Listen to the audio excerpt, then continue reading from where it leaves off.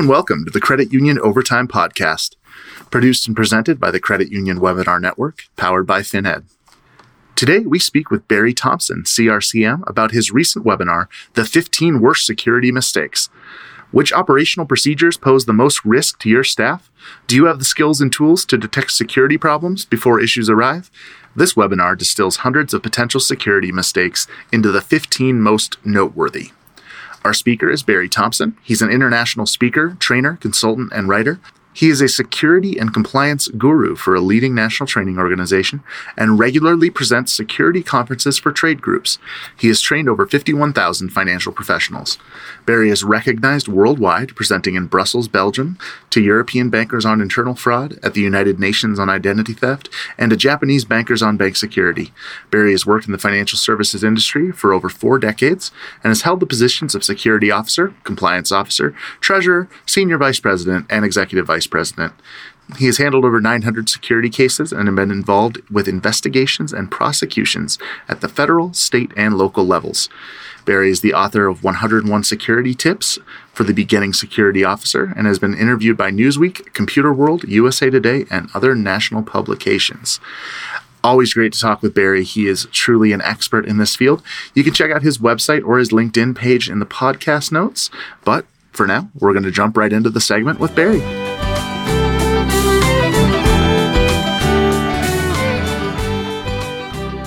All right. And with that, I'd like to welcome onto the podcast with us here today, Barry Thompson. He was the presenter for our Risk Officer series, the 15 Worst Security Mistakes. And we've got some feedback and some questions and some things that came up that we're going to cover with him on this Asked and Answered segment. But first, Barry, want to see how you're doing? How you're surviving out in this weird pandemic times? I'm having a good time with it because most of the time, this time of year, I'm on an airplane somewhere fighting with people sitting next to me and getting in hotels and playing with dirty rooms or something else sometimes. So, yeah, the pandemic's been different. And we also had one interesting thing happen to us. We had one meeting planner contact us and ask us for a listing of what they should do to check out their hotel rooms. So that's kind of new for us. Yeah. Definitely a whole different, everything in life now has a little different lens we're all looking through. It's all very odd, but, we're doing it together. So to jump right in, I gave a little bit of context on what was going to be covered in the webinar before we started here. But we did have some questions and feedback we wanted to run through with you about this topic. So I will jump right into that. And our first one in the program that we're discussing, the 15 worst security mistakes, you point out the need for night inspections. It seems not many financial institutions do them. Why are they important? One of the hardest things at my desk is when I get a telephone call from an attorney, and they will ask me questions about night inspections. And what I find is interesting is most people seldom go out and look at their banks at night. And if they did, they would find things like the lights are off, the timers are off. So at this time of year, their lights are turning on, say, 10 o'clock at night. But when the time changes and they go back to 5 o'clock, they need them turned on. Nobody bothered to change the timers. I've had other people tell me that they have the electronic eyes and they don't need to worry about it. We have found bird nests over the top of electronic eyes that burn out the whole system. And we've also discovered that the criminal at night, and what they're looking for is there a place that I can mug somebody in the morning when they open, which just happened, by the way, in Wisconsin. We also will see them turning around and deciding this would be a great place to attack somebody at the ATM. And after that attack takes place, what's interesting is when the attorneys call, they want somebody to go out there and do an inspection immediately. This is before they even contact the financial institution to tell them, we're going to sue you. And I do know of one case where a person got stabbed with a screwdriver. And by the time it was over, the bank had paid $1 million for the incident. So night inspections are kind of important when something goes wrong. On this topic of night inspections, what are some of the problems you've discovered performing some of these night inspections? That's a really good question. I got to tell you one that's my favorite. I traveled doing night inspections. We've done thousands of them. And I've traveled with a guy who's about 70 years old. His name was Everett. He'd been in the Navy. He was a very streetwise guy. And we pulled up into a city one night, and it was about 2 o'clock in the morning to this ATM to do the inspection. Across the parking lot from me were, let's just say, two ladies of ill repute arguing with a gentleman. There was a guy in the drive-up of the bank washing his car. And I said to Everett, maybe we should turn around and come back. He says, no. He said, they won't be paying any attention to us because of the argument going across the parking lot. And he said, when you take your camera out to film and start taking pictures of what's happening here to prove to the client what we need done, he says, I'm pretty sure the guy with the hose will get out of here, the washing the car. I had to laugh because when that guy saw my camera come out, he unhooked the hose from the bank's water supply. They had a little spigot outside. He threw the hose, all the water, right in the trunk of the car and drove out of there doing 90. So we get sometimes some unusual things where they said to me, don't go down there. Don't go near the ATM area after 7 or 8 o'clock at night. And I said to them, well, why not? And they said, well, if the street people are out, you can really have a problem there. And I would look at them and I'd think to myself, well, if you got a problem here, why would you even have the ATM there? And this one night I go down during the day to see this place where I've got to come back to. And they got, a pawn shop, check cashing facility, the whole routine. It's colder than heck. It's first day of really a bad day in fall. And Everett said to me at 2 o'clock in the morning, let's go down there and do that. I said, they told me not to go down there after 8 o'clock. He says, there's not going to be anybody else. He says, it's too cold. We drove down there, and sure enough, it was so cold, there was nobody out there, no street people or anything. And we drove by the local coffee shop, not arguing or causing trouble for law enforcement, but all the cruisers were around the coffee shop. So we went down, checked the place out, and went back and had coffee, and the police told us how bad it was back there. So it was kind of a fun, different thing. I want to keep it light, not some of the nasty things that we've seen, but that was kind of fun stuff we've seen. I would imagine. I was just waiting for that guy who was washing his car to be trying to do it in winter, but that might have been too far. Well, the bank was really surprised when they discovered somebody was using their water and they had the open there. And, another time we pulled up to one. Again, it was like 1 a.m. And it was filled with kids sitting there. And it was raining that night. And I got out to talk to them a minute. And they all informed me that was the only place that they could do their skateboards and not get wet was under the bank's canopies. And that's where they were. So the bank didn't even know they had skateboarders there when we were looking at it. Kind of fun. Definitely. That's a full service institution between, car washes available, skate park, all of the things. Do you ever have any problems with law enforcement stopping you at night when you're doing these inspections? Well, I told you earlier, I've done thousands of them. I've only been stopped by law enforcement 3 times. Now, there's a reason for it. You only have to do it a little while before you learn. Most people, the banks did not realize, credit unions don't realize, but they've invited people onto their property. And they're inviting them on all times of days and nights. They invite them on because they have ATM machines. They invite them on because they have night drops. But the police are tied up until the time that the bars or saloons, whatever you want to call it, close. So it's like 2 o'clock in the morning. Between 2 and 4 in the morning is the times that I've been stopped because they have time now to pay attention to why is somebody at the bank. So at 2 o'clock in the morning, I stop night inspections, go back to the hotel and go to bed and come back out again at 4 o'clock if we have to finish up what we're doing. But I have seen myself, and it's kind of interesting.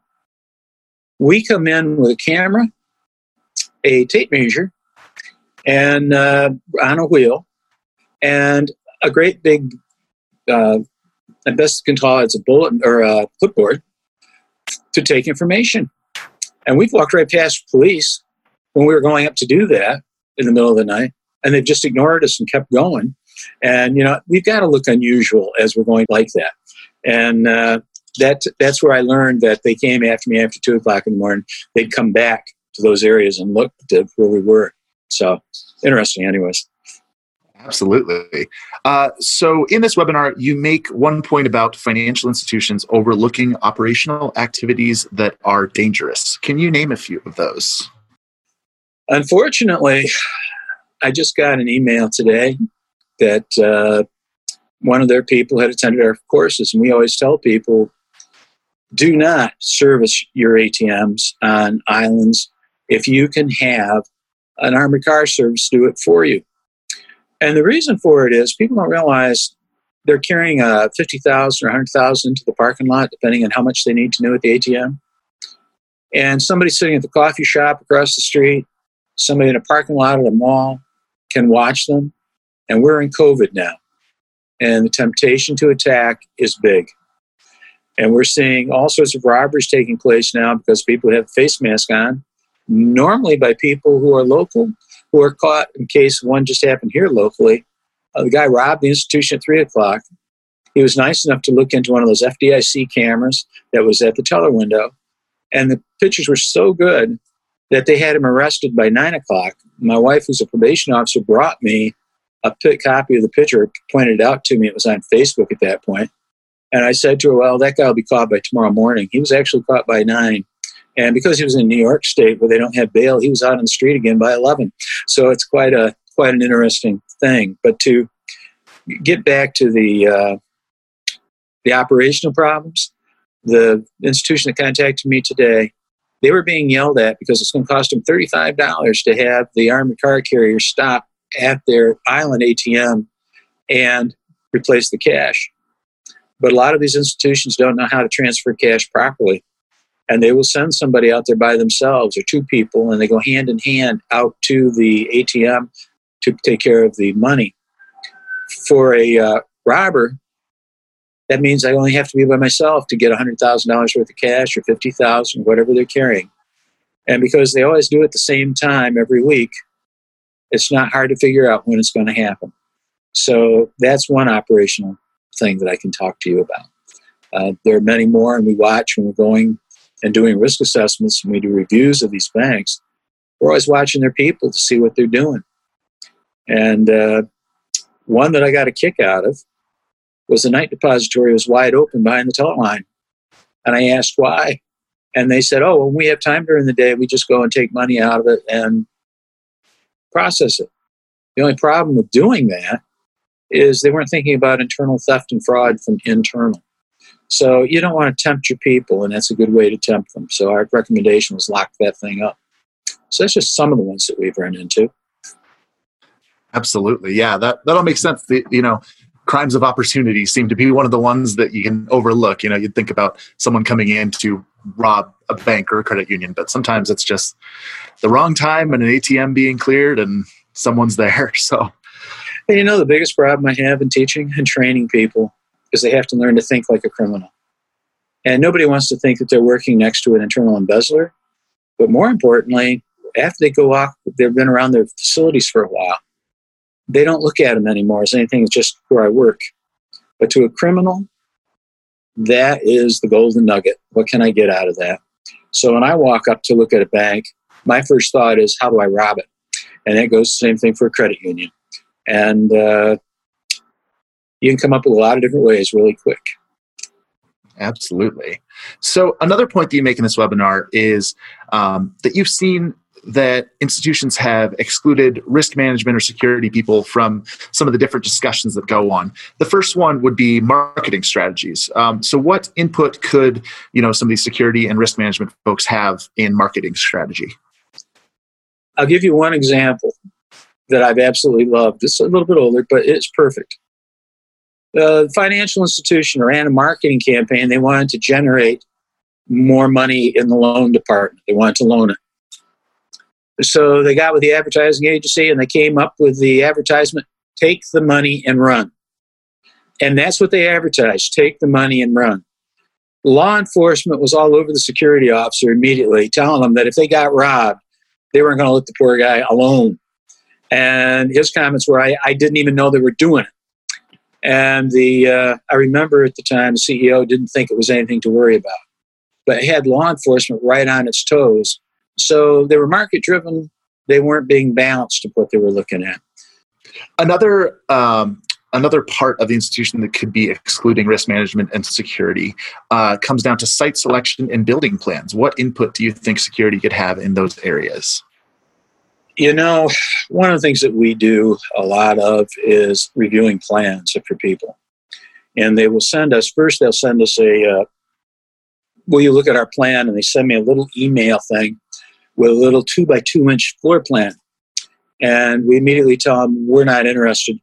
We need a full set of plans. We need to look at or get involved before the architect gets close to doing their final plans. Why? I think, again, another story. I'm sorry to hit you with another story, but several years ago, I had to do a review of an institution that was building a branch. And they called me in. They didn't tell me ahead of time until I got in front of them and already signed contracts. The CEO said, here's the plans. We'll show you where it's going to be built. We don't want you to make any changes. And I said to him, hold up, why do you have me here if you don't want me to make any changes? Because I'm going to make changes. This isn't even a discussion we're going to have with you.